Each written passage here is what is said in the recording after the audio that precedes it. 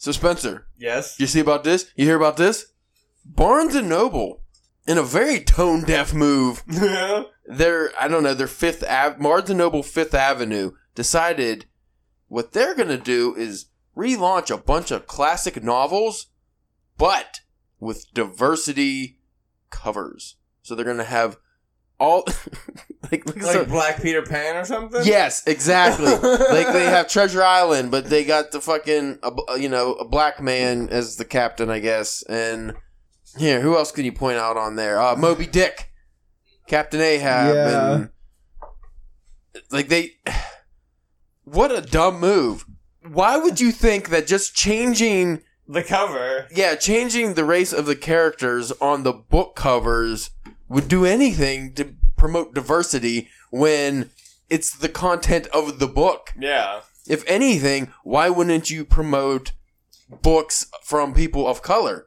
Like Langston Hughes or Toni Morrison, or like, why wouldn't that be what you're promoting? No, you're going to relaunch which, depending on how far back you go, and what book you do, could very be, racist or controversial in the subject matter. Like, could you imagine them doing that with like Huckleberry Finn or something like that? Yeah, that wouldn't be good. Well, for instance, because this is a cropped out photo, there's a Black Frankenstein. That seems like that makes it worse. Like, you know what I mean? Well, is his head just black, or is his whole thing black? Because he's just cobbled together body parts. Yeah. We have Black Romeo and Juliet, Black Dorothy from The Wizard of Oz, and she's very stereotypical. Like, it looks like it's hard to see. It looks like she has either braids or dreads or something going on. We have, this is an interesting one. It looks like an Indian Dr. Jekyll and Mr. Hyde. Dude, that one could be cool. Well, again, no, this is the thing. It's not the cover. If the stories were about a Black Frankenstein, that would be kind of cool. Indian Dr. Jekyll, you could do a lot with that. Like, have people of color rewrite these stories. I mean, not rewrite the actual, like, I don't know how you'd consider doing that without getting into, the murky waters of copyright and stuff. That stuff though, like Frankenstein and Dracula. Reimagining. Yeah, reimagining, because like a lot of that stuff is probably falling into like public domain, like, or like an estate or whatever, I'm sure that they would be, if they were smart, they would play along with that. Right.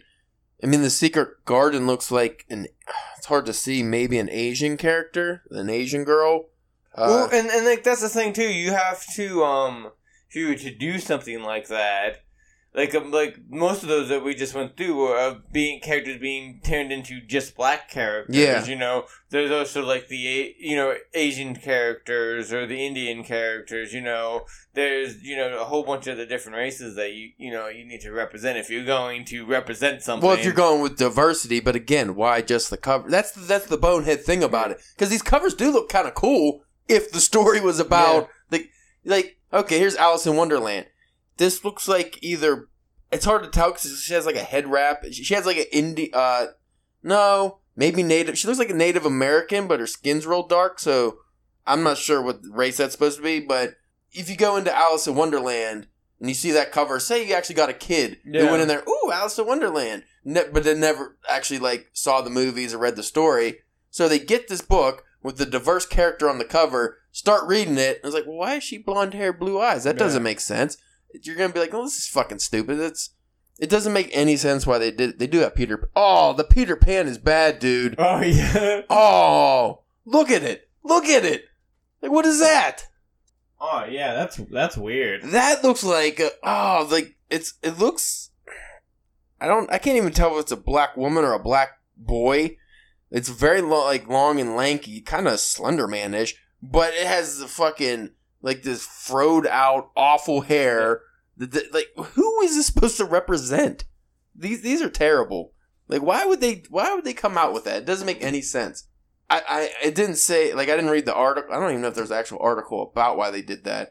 I assumed it was for Black History Month, but they were just going to, they're just to promote diversity. So a collection of classic books with new culturally diverse covers will make their debut at New York City largest bookstore. So it's just the New York Fifth Avenue Barnes & Noble. This is a Barnes & Noble countrywide. I don't see who would sign off on this. Or could you imagine the ones like in the South? They probably wouldn't go. Well, I mean, nah, no. Are they reading that much? Yeah. I was gonna say something along that line. Yeah. You know, there's just like some fucking middle-aged white lady. He's like, Yeah. You know what? This is the move, or some ad exec or something. It's like, this, we're going to promote diversity. People are going to love these covers. Oh, we'll get some art. I don't even know if they had people of color do the art covers. No, probably not. It didn't look like it. Like, they look like generic, like, digital art. So I can't tell, but here's the... And like, were those the finished covers? Yeah. Oh. They're out. They're out. Oh. So they did Alice in Wonderland, Romeo and Juliet, Three Musketeers, Moby Dick, The Secret Garden, The Count of Monte Cristo, Dr. Jekyll and Mr. Hyde, Emma, The Wizard of Oz, Peter Pan, Treasure Island, and Frankenstein. Here's what The Count of Monte Cristo, that's Spanish, right? I think so. I haven't read that yet. It's on my to-read list, but I think I'm some European. I think it's Spain. Who do they... Because that wasn't one of the ones that you can see the cover of, but who do they have representing, the Three Musketeers? I hope they have pictures. Hold on, let me look. They do not. Would they just have three black musketeers? Because that doesn't seem like that would make sense for the time period. In, like, Spain. Yeah. Because it was like 1700s or something? I don't know. Twitter was in an uproar about that. I just thought it was funny. It's like, what a tone-deaf move to think that would take off. Instead of, promoting, like, Invisible Man or Native Son, any, like, Maya Angelou's poetry books, anything, that's what you go with. And it doesn't even just have to be, like, African-American authors. They could have done, like you said, Indian authors, Asian authors, like, if they're just going for diversity. There's so many quality books out there that you could have promoted for this that would even fall under the classic category. Yeah. And instead, you're just like, man, we have the licenses for these. Let's just rehash these old ones with different covers. I wonder who's buying those. That'd be fun. Yeah, I'm not even... Who's the guy's like, I gotta collect these ones. Yeah, so apparently nobody seemed to enjoy those. Surprise. Like, I really wish they would have just went all out. Like, who if you were just gonna diversify some random characters in history, who'd you go with? I'm going with, that's gonna put us in murky water, but it was already a movie. Blackula? Oh, yeah. You just have, like, a real cool looking... Does it have to be fictional, or can it be... Well, it's gotta be Dracula, but it's gonna be reimagined. No, but when you said, like getting character to, like... Yeah, a fictional character. Fictional character. Why? Do you want to change, like, the actual author's diversity? Well, like, no, I was just gonna say, like, if somebody did, like, did a story and they changed and it was, like, Abraham Lincoln's a black man now. Like, that'd be weird. That'd be a different kind That would change the whole Civil War debate. Yeah. Like, that would be a unique story. Yeah, just have, like, an Ernest Hemingway walking around with a dashiki, or F. Scott Fitzgerald with, like, the, like, full-on American Indian garb or something. Like, I mean, like, if you can have, like, Abraham Lincoln Vampire Slayer, like, there should be stories of, like, what if so-and-so was, like, a man or a female or, a different race or whatever. And just write, like, an alternate history kind of thing. That could be... I'm surprised, like I said, I'd never heard of it. Like, Thomas Jefferson, I think, had, like, 36 black kids. So you... Oh, yeah, I think so. So you think, like, somebody write some stories about them. Yeah. Go ahead and call me out if I'm incorrect on this. But I'm pretty sure Sherman Helmsley on the Jeffersons said something about his great-great-granddad or somebody being Thomas Jefferson. Like, I'm pretty sure that was in the episode, from what I remember. And I think he was talking to that... It sounds like something he would say. Yeah, when he was talking to the stupid English neighbor guy that he always called a dirty honky. That was such a great show. That was one of my favorite shows. And, Did you like it better than All in the Family? Yeah. Yeah, because that's where George Jefferson came from. Yeah. That's why I was asking if because it spun out of that. See, my problem with All in the Family, Sally Struthers annoyed me, and then I wasn't a big fan of Meathead. Like Rob Reiner.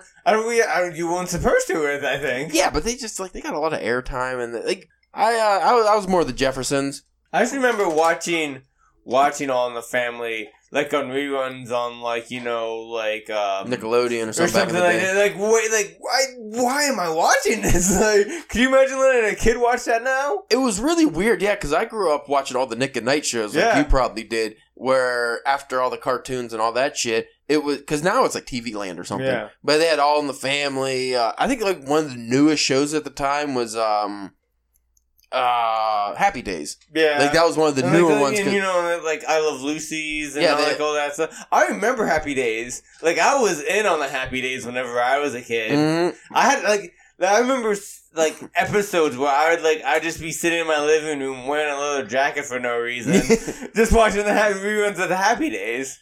I think Happy Days was my favorite. The Jeffersons, All in the Family, Sanford and Son was hilarious. I didn't care for the Beverly Hillbillies. No. What was that show called with Dynamite, J.J. Walker? Oh, Not Different Strokes. That was Gary Coleman, which I didn't care for that show either. Yeah, because what the fuck was the name of that show? It had Paul Mooney, right? I think so. Yeah. Yeah, because then when he died, it was like real sad. Janet Jackson was on that show. Why can't I remember everybody on the show? But I can't remember the name of the show. Our listeners are going to be yelling at me, except for the Australian ones. I don't know if they watch those shows.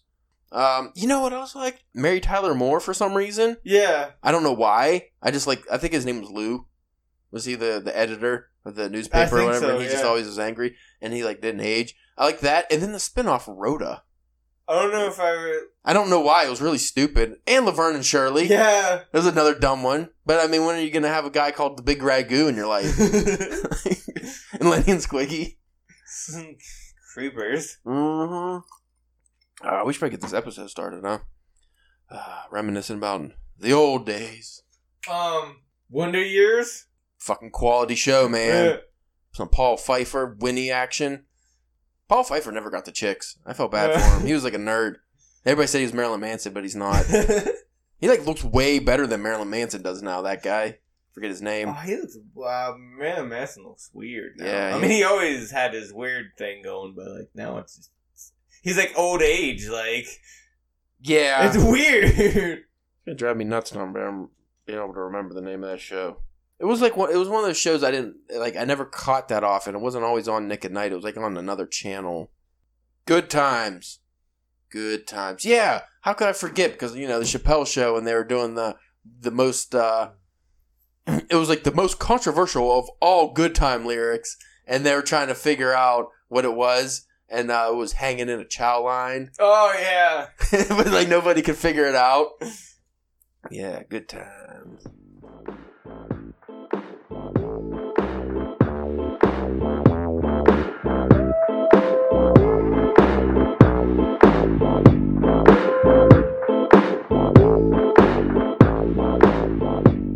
Hey there, party people. You're listening to the DPW podcast. I'm your host, Caleb James. With me, as always, Spencer, the Burmese bad boy church. Yeah. I just thought of that. I don't even necessarily know what Burmese is. I like it. I think with a name like that, anytime I enter a room, fireworks should be going off. Something. I think that's a Asian country. Lights should be flashing. Is it Burma? Sometimes my geography, I know places, but I don't know them. You know what I mean? You smell me? Yep. You feel me? Mm. Oh, Myanmar. That ain't right. Yeah. Myanmar. Formerly known as Burma. Okay, I guess you're the Bangladeshian bad boy. Sorry. Changed it up. Today, we are talking about 26 must-read books by Black authors. Now, we covered African authors in the past to a wonderful fanfare. So, this time we decided we're going to talk about some books that I've at least actually read. So, hopefully this will steer us in the right direction a little more. This is from Early Bird Books. So if you want to check this out, go to earlybirdbooks.com. I'll put that in the show notes for you. Now, this article is written by one Olivia Mason and Katie Norman. I say that because it just dropped February 4th. It's a new article for once. Oh, nice. That's very rare. I found an updated thing. So, kick things off. How many did I say? 26. Oh boy. Just seeing how many of these I've read.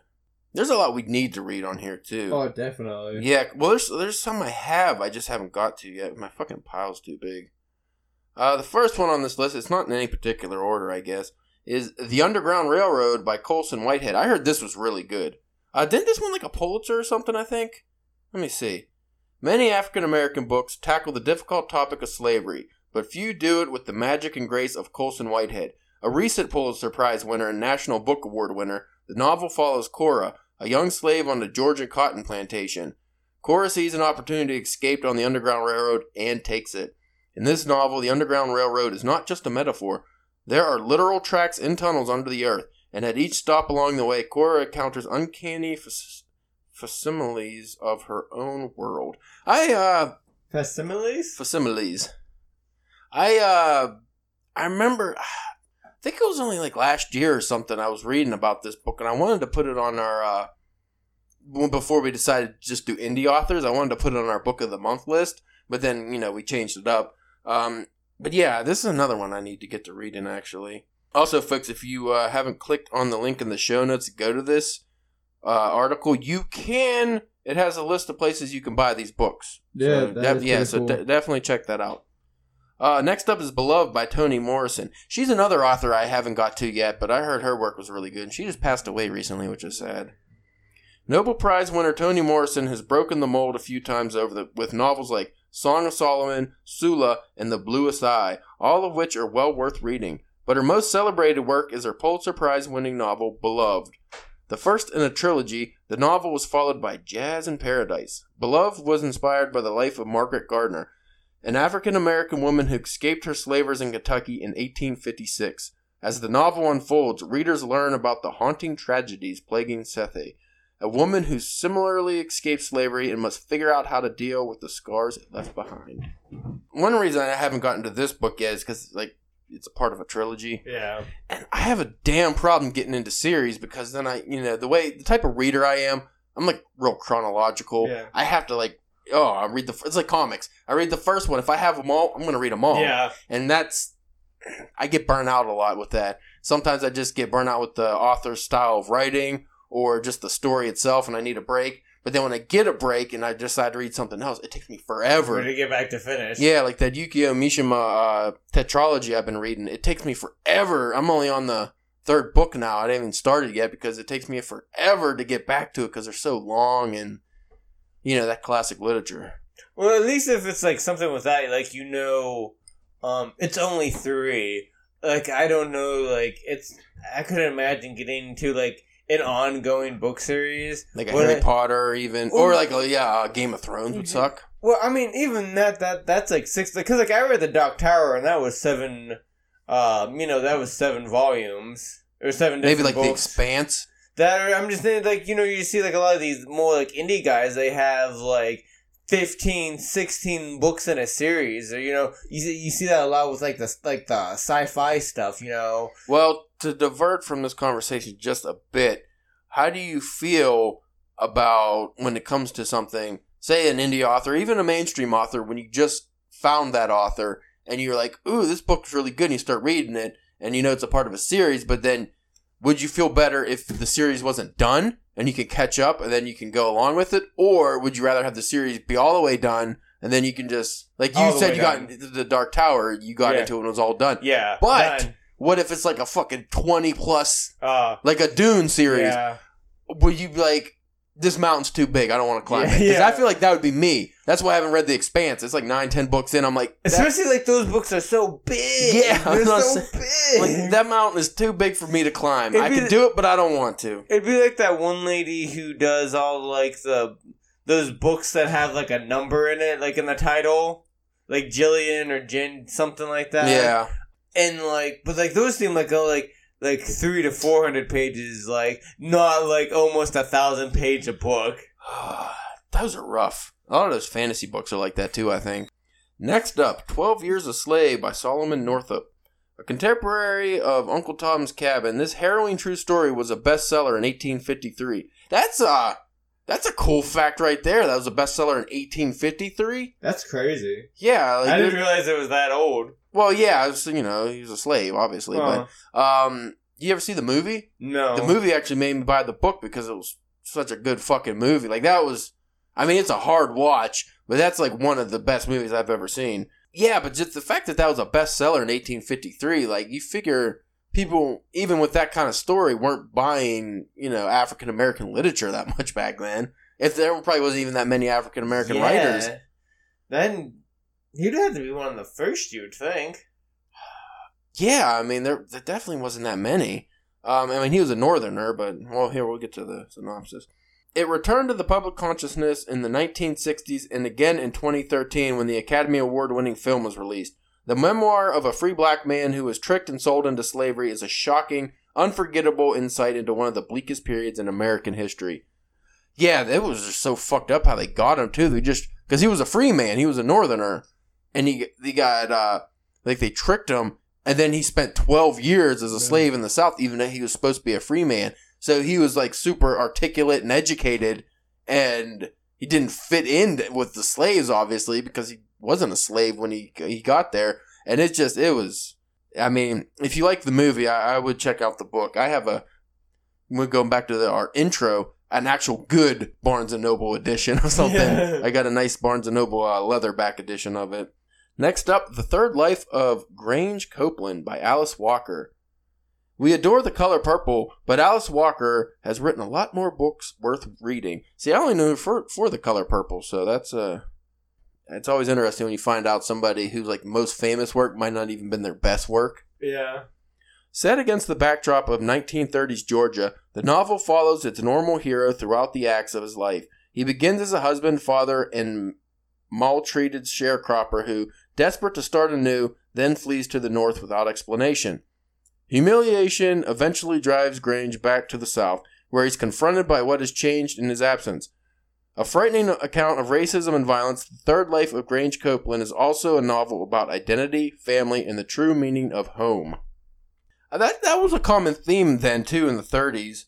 I'm sure we'll get to that on some of the other ones on here, but a lot of black people in the 20s, 30s, and even 40s who, even though they were free, because, slavery ended in the 1800s, so they were technically free, but they lived in the South, so you don't have the same laws. It's like, you're definitely a lesser citizen, you're treated like a lesser person, or even not like a person. And then when they would go somewhere up north, they didn't necessarily fit in with the northerners, and it was just a real fucking squirrely time. Because you go to, Chicago, for instance, back then, the 30s, yeah, Chicago was always a free north state, but the whole cities are separated. Even now they're kind of still separated. You have just straight black neighborhoods, and they're usually impoverished neighborhoods. And back then, though, it was way worse. They always relegated, though, the whites got the nice area and all this shit. And it was just fucked up. And then you go back to the South, and everybody's kind of poor anyway. There's a lot of really good stories I'd recommend people to check out from set in that time period in the South. Next up, I actually just read this. Was that last month? Maybe the month before. This was on our African episode. This one got me interested. Things Fall Apart by Chinua Achebe. The first historical fiction novel in the critically acclaimed African trilogy, Things Fall Apart examines the fallout that occurs after the British colonized an African village in the late 1800s. As President Barack Obama said, the book is a true classic of world literature, a masterpiece that has inspired generations of writers in Nigeria, across Africa, and around the world. My only problem with that book was the protagonist, and it's because it's set, the time period it's set in. It's the African villages. It was more of when it came to women, you'd have multiple wives and lots of children, and it was kind of a warrior deal. The bravest, you kill, and you don't show emotion, and you're just kind of a hard ass. Yeah. So the protagonist in the story was not likable, but everything else in the story I found was really good. And it opened my eyes to a lot of cool African folklore I never heard before. So they got me interested in that. So that's definitely one I'd recommend for people to check out. Are you gonna check out, because they said that was the first in a trilogy? Yeah, I was actually planning on doing that this summer. I like to. I'm not a mood reader, but a season reader. When it comes to winter, I like to read, your Jack London type books or something depressing like Russian literature. I like to, when it gets nice and sunny, that's when I'll get to some, springtime, I'll get into some more Spanish oriented literature than African literature in the summer. I like to space it out. Unlike you, who just goes, Stephen King. I'm going to go murdery Stephen King in the winter and less murdery Stephen King in the summer. No, I'm proud of you. You've been reading some H.P. Lovecraft. I've been reading some H.P. Lovecraft. I've been reading some Conan. I can't wait to talk about Conan in the next bookcast because I got some things to say. Oh, yeah, those stories. It's getting a little, it's a little different now. Yeah, to say the least. Though, not to cut this episode in the middle here, but they do have in the one story a quick, it's only like a paragraph or two, but it was kind of interesting, just a little bit of theology they threw in there, like the gods and stuff in Conan's world, and like what they believe, the afterlife and stuff. I thought that was kind of cool. Yeah. But the rest of that story, man, I haven't got the other ones. I was on, what was that, the Queen of the Black Coast? Yeah. That was, I just finished that last night. And I just do the old... Next up, Americana. Oh, no. This is where I get in trouble. You read that one. No. If you can't read it, how am I going to be able to read it? I got in trouble for mispronouncing African names in the past. I'll try it anyway. Americana by Chimamanda Ngozi Adichie. Americana, which is slated to become an HBO series, that's cool. They're making like a lot of fucking quality series. Like, I like when they make series off of good books. Yeah. Not your fucking dog shit Divergent, Hunger Games, Twilight. Like, they're making movies and shows off of good stuff, man. I'm interested to, like I said, I just finished, Stephen King, but I just finished The Outsider, and HBO is doing a TV I heard that's series. really good. I'm waiting there's a good chunk of episodes to... Yeah.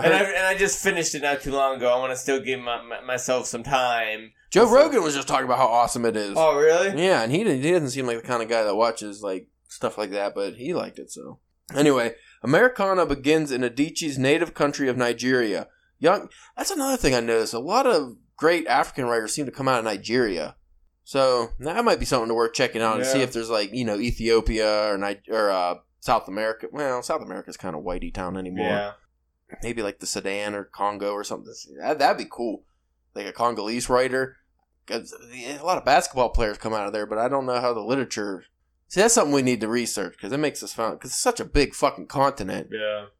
Because I know you get like a lot of like Egyptian writers and stuff like that, but there's so much of the continent that we just kind of gloss over. Like when it comes to movie making, TV shows, literature, like anything creative. I mean, a lot of artists we recognize, like, different painters and stuff, but I have to look into them. They do a separate episode on that.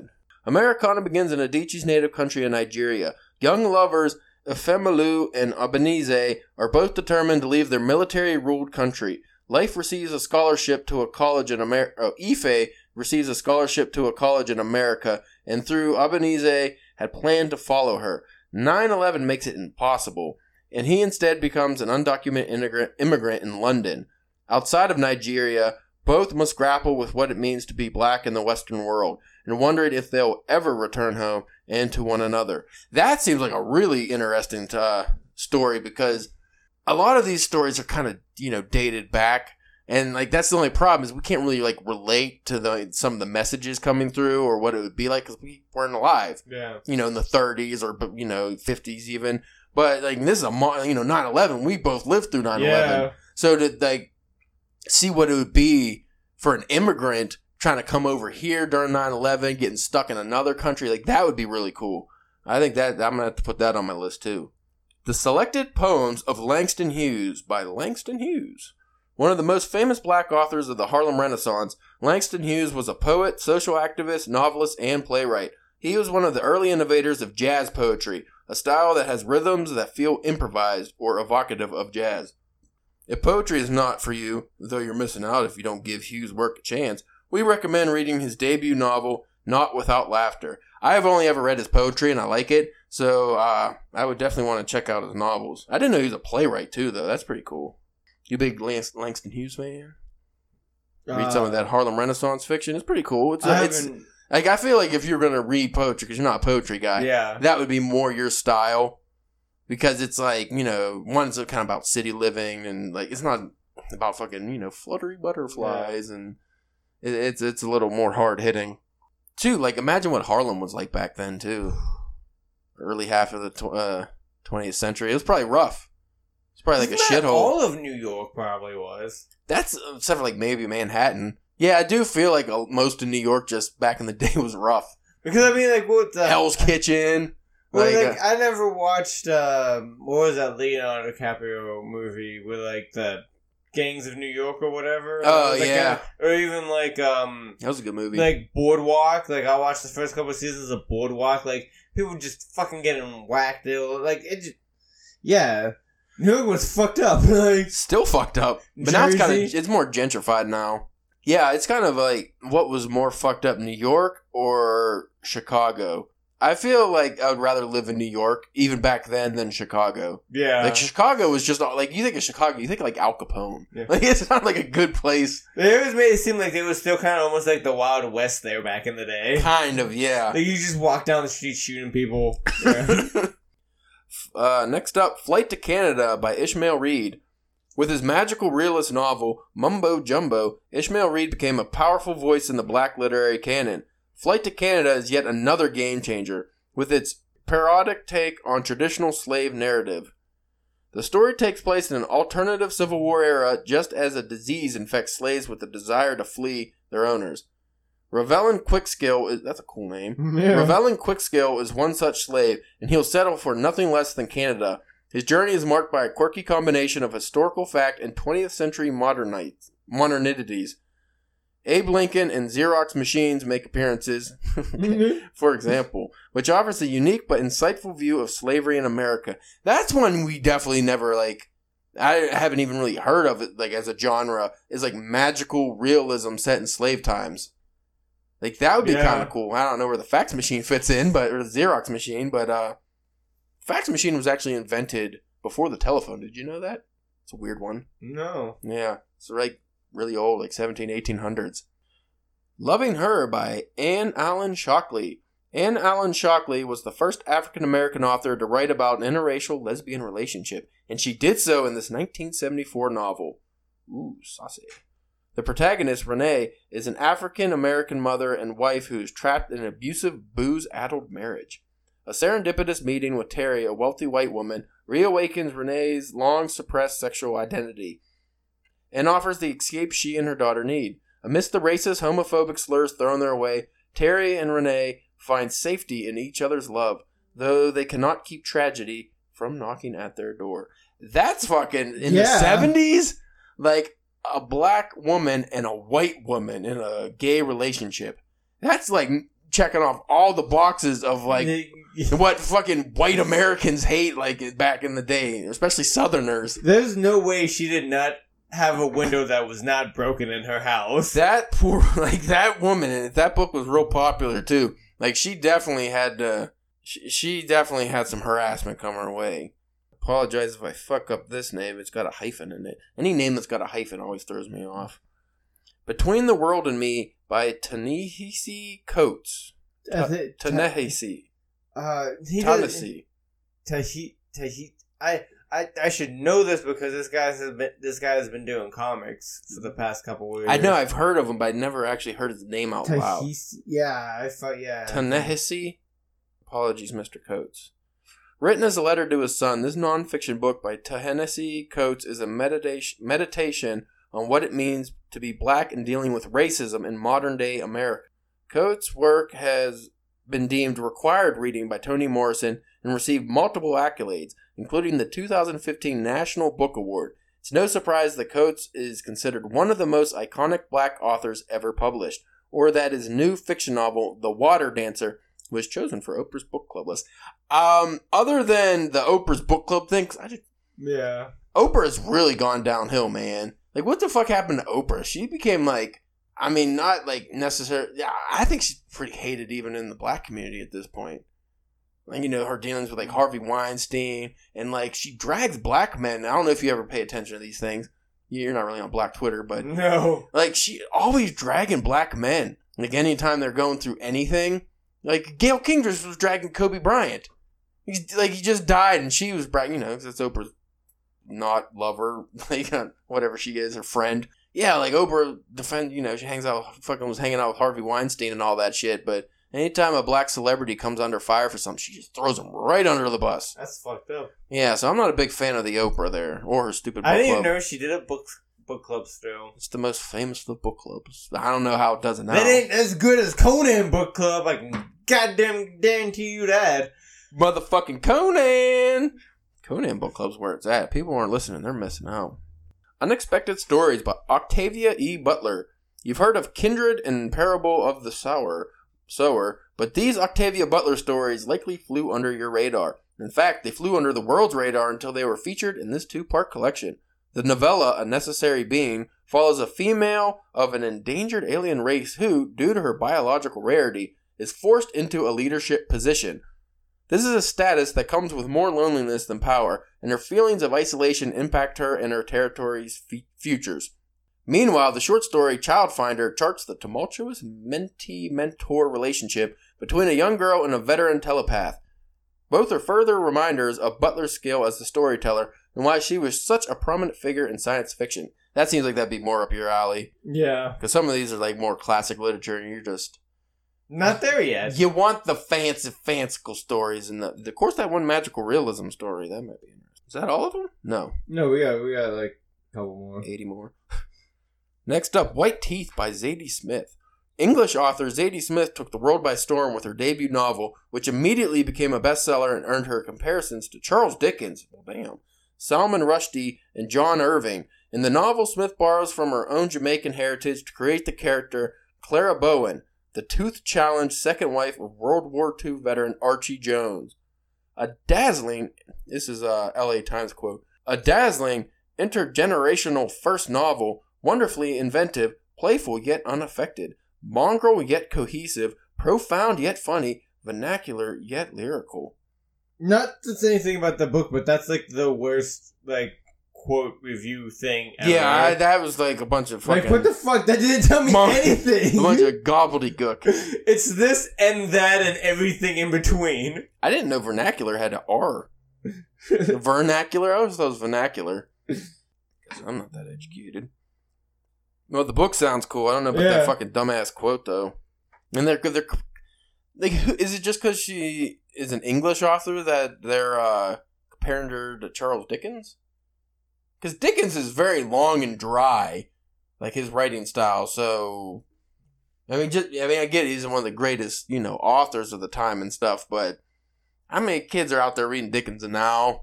Like young kids, like how that? Yeah, like I read Great Expectations last year, and it was a really good book. But I could definitely see just throwing that in a fucking heap because it is long and boring, and that man clearly got paid by the word. Like if you got if you had a fireplace. Just throwing it in one. Yeah. I'm done. I'm done. Yeah. And I never read Salman Rushdie, so I don't know. I read John Irving, though. That's another thing. That John Irving's not anything like Charles Dickens. So I don't know where they come up with these fucking comparisons. Well, she writes like every great writer you know. Okay. Well, as you can tell by that review, just a bunch of. Well, maybe she writes just like Charles Dickens. I don't know. Next up, I Know Why the Caged Bird Sings by Maya Angelou. No list of books by black authors is complete without a work by the... I always hate this word. No list... How do you say that word? Inimitable? Inimitable? Yeah. I guess. No list of books by black authors is complete without a work by the inimitable author and poet Maya Angelou. Inimitable. Just don't use that word. Why you gotta fucking sauce it up like that? I would never have to say this, so I'm just gonna throw a fancy word in there. Inimitable. It's the I and the N and the I and the M and the I.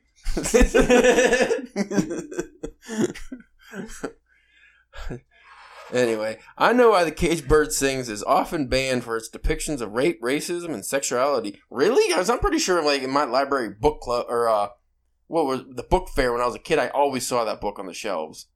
And that was, like, in fucking elementary school. Well, that's back. We still was able to, like... Free America, have things a little bit. Censorship wasn't... It was, like, towards the end of our one where things kind of got, dicey.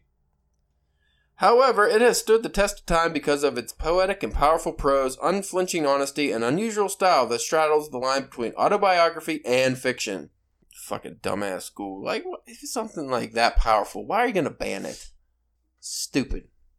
Dumb.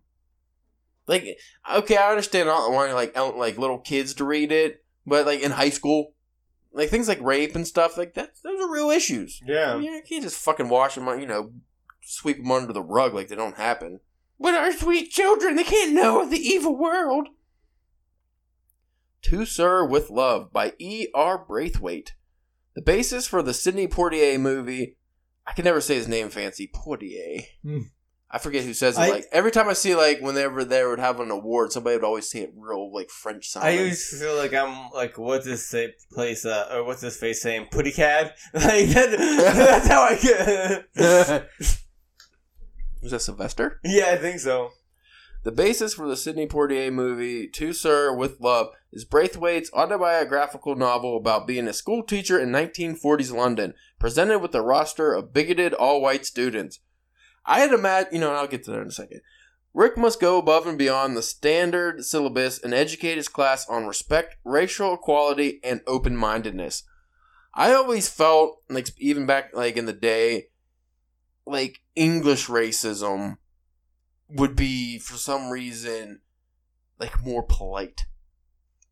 Like, you're in England, and then, you get, like, little school children in England. Like, they're racist, but I feel like it would still sound way more polite than over here. Where over here, you just, like, the fucking racist assholes just throw out, racial slurs and do, heinous shit. Like, I feel like for the most part over there, they would be more, not tongue-in-cheek, but... It's different because they don't have... because most of our, like, racism... Is our history. Stems from our own history. So, like, and I think, like, I'm pretty sure I've heard over there, like, it's different, like, it gets really, like, territorial, like, not necessarily, like, racist, but, like, if you're, like, 2 blocks over, you're a fucking piece of shit because you like a different soccer team that has a yellow shirt instead of a red shirt, like, That's racism. That's some other fucking dumb. Well, that's only just because, like, most... I mean, I know there's other races over there, but I think for the longest time, it was a lot of white people over there. Well, they're having, like, a problem like we are now with the fucking Boris Johnson and a bunch of, emboldened racists now. So, again, though, I mean, we're just kind of stereotyping English people. I don't know if they're fucking polite. I don't know too many English people personally. We need to get Ash to tell us about racism if he ever gets back on the internet again. I just got done listening to one of Rogan's newer podcasts with the his like Dale or something, but it's this piano guy who like converted like the Daryl Dixon. Yeah, that was excellent. That was a really good episode. Yeah, he's the guy. I think the Black Klansman movie's based off of him. He's the guy who he infiltrated the KKK.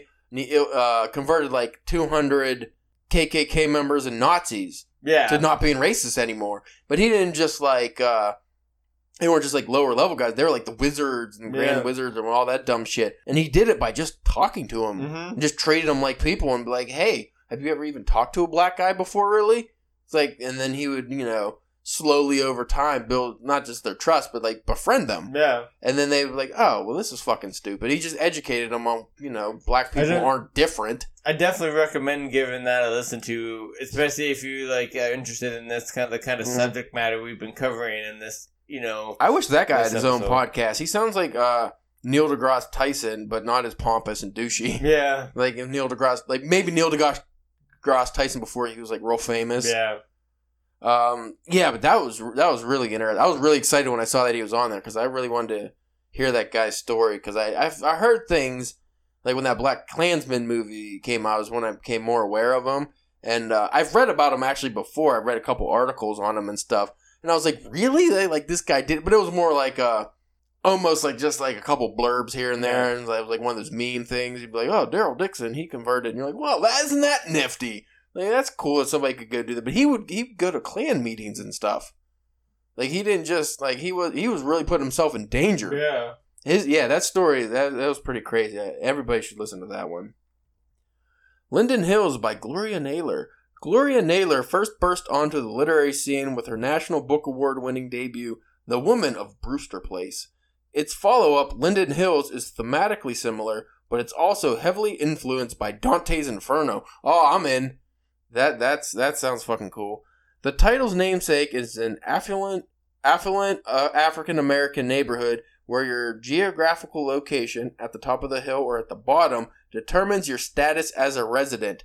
So it's like Dante's Inferno with all the layers of hell, but it's like, I'm just assuming it would be like, the poor class at the bottom, and then like kind of almost like a more generic version of that would be this is like the Raging Inferno or something, one of those tower movies, or even like that Ray Wank book we just read where the rich people lived in the tower, but the higher up you went, which is kind of like Trump Tower actually, the higher up you go, the more wealthy you are until it's just one person who owns the whole top. Yeah. That would be fucking cool though, just see like, a neighborhood or something like that.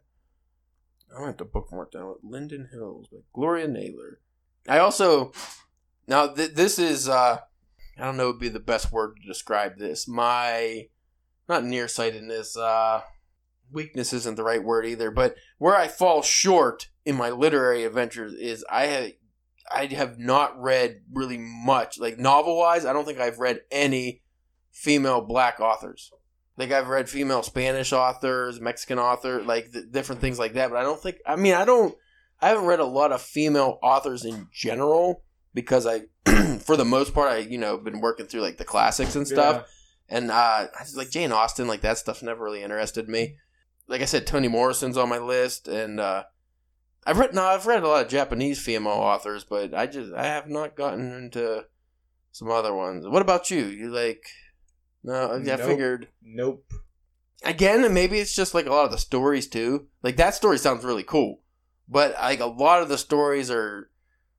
Again, going back to like Jane Austen and stuff, it's like about love and marriage and shit. I don't fucking care about that stuff. Like I read that Grotesque book. That was alright, but that was more about like fucking hookers and murder. That was like a noir book, so that was cool. Yeah, so maybe that'll be our goal, 2020. At least read a couple. Yeah. So maybe we'll pick one off of this list. That could also have something to do with, like, again, because I read a lot of classic literature. There's not a lot of classic female writers. Yeah. Again, that weren't writing about fucking marriage and courtship and stuff. Or, like, aristocrats or something. Yeah, like, what the fuck was Zelda Fitzgerald writing about? Fucking, I don't know, I don't care. Drinking? I don't know what she wrote about. Though I do really like Maya Angelou's poetry. She's one of my favorite poets. I probably like her more than Dylan Thomas, actually. Alright, Anthony Burns by Virginia Hamilton. Virginia Hamilton was a prolific author whose biography truly ran the gamut. She was the first black author to win the Newbery Medal, an esteemed award for children's literature, though she also penned sci-fi books and the semi-historical fiction novel.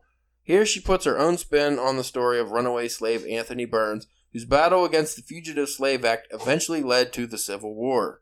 The autobiography of Malcolm X by Malcolm X and Alex Haley, touted as one of the 10 most important nonfiction books of the century by Time magazine. Well, that's a distinction. Jeez. Malcolm X's autobiography discusses more than just his own life. It's a history of the black Muslim movement. This is a Spike Lee quote. The most important book I'll ever read. It changed the way I thought. It changed the way I acted. It has given me courage I didn't know I had inside me. I'm one of hundreds of thousands whose lives were changed for the better. How many more are on here? There is a bunch, and we're already an hour in, so you know what? Should we do a two-parter, or should we just cut this short, Spencer? Whatever you feel like doing, sir. You're the man with the keyboard. Well, just so I'm not leaving anybody hanging, I'll at least read the titles of the next ones, and we'll decide what to do later. We have Babel 17 by Samuel R. Delany. We have The Famished Road by Ben Okri. We have Mama by Terry McMillan. Invisible Man by Ralph Ellison, which is one of my all-time favorite novels. SOS by Amiri Baraka. Their Eyes Were Watching God by Zora Neale Hurston. Go Tell It on the Mountain by James Baldwin. Sing Unburied Sing by Jasmine Ward. And that is it. I think we will do a two-parter because those is like almost half of the list left. Yeah. That'll give us at least a short episode to record next time we do one of these. Yeah. We won't have too many to cover, but because, obviously I want to talk about Invisible Sun. And I do want to mention, I didn't see Native Son on that, or Invisible Man, but I didn't see Native Son on that list, which is, I enjoyed that more than Invisible Man. I mean, I get what Invisible Man, why that was so important, but Native Son was more entertaining. It was action-packed, and I feel like, and then again, I told you before about like the giant lecture kind of at the end, so maybe that's what threw people off. And also the subject matter, like whereas Invisible Man is through, a black American man in that time period, of like what he was going through and what it was like. Native Son was like more about like the criminal black man, almost a stereotype. So maybe I could see why people wouldn't. But it showed why he was the way, like why he was a criminal, why he was the way he was, because like I said before about it, I think that was set in Chicago, how they were like the city was separated and they were in the poor area and shit like that. We'll get into that when we go over that episode. But if what was that called again? Early Bird Books? Yes. If you folks want to check that out, it's in the show notes. That was earlybirdbooks.com. 26 must-read books by black authors. If you want to check out what we're doing, and if you want to see what, you want to join in on the Conan fun, Conan Bookcast, you can go over to drunkenpenwriting.com, and I post those every Monday, the stories you read in that collection. And I post free versions where you can read in the links there. So if you check that out, you can read the stories for free. And I also put a YouTube video for each story so you can start off. It's like part one or what, because they're not long, but these ones are getting a little bit longer than. But the audio versions, it takes a little bit to get through. But I post those as well if you're, you want to listen to them. And you don't have to follow us, my babies. You don't have to read along with us. You can go back, read at your own time, and listen to the episodes when you're good and ready. Because they'll be here. Yeah, and this bookcast are every Friday. I guess it really doesn't matter. We're going to Detroit this weekend. Yeah. Hey, gonna see some nasty skanks. Or whatever's in Detroit. I don't know. I've never been there. But this episode will be out next week, so I guess by the time you're listening to this, you'll find out if we're still alive. Yeah. if this gets posted, we survived. Yeah. And that's not saying anything about the nice city of Detroit, but alright. Fleabag Motel might be applicable. Well, I didn't book the Marriott. Which is like, I didn't get the Ritz here. I hope the area looks like it's maybe safe. I don't know. I like I said, I've never been to the Detroit area, so we'll find out how that goes. If you want to bother us on the old Twitter, you can go to Drunken Pen Writing. What are we? At Drunk Pen Writing. And Instagram is at Drunken Pen Writing. And then you can go to Facebook, Drunken Pen Writing, and tell us in the long, lengthy, girthy paragraphs about how sexy our voices are and how much you love the podcast. Or, conversely, tell us how much you dislike us and how much we suck and, all that fun stuff. Good? Yeah. No, I was thinking about trying to find a way to work in a joke about all the nasty comments on the article, but then I couldn't. Yeah, Spencer, his fucking unnecessarily popular, stupid, viral Marvel article, or his superhero article that he wrote, a year ago? What did you write that year? 2 years? Whenever that was one of the first things we published, I think. That was, so it's a couple years old, and it's still, every goddamn day gets at least, 100 views or something, and it always is getting these fucking angry nerds commenting on it. I don't know why. They get so mad because they don't... we're not even going to go into that. You folks have a lovely time in your lives, and we'll catch you next time. We need, before we say goodbye, we need a goddamn catchphrase to end these episodes. Yeah. Ron Burgundy, stay classy, San Diego. Yeah. We need something like that. Fuck off, dick bags. No, that's too hard. Short and hard, no. See, we'll come up with one later. Catchphrase was us just rambling into nothing until we just stop. I thought that was our catchphrase. Every time I edit these, I listen to that. I'm like, Yeah, I don't know. We'll come up with something maybe one day. Until then, bye. Bye.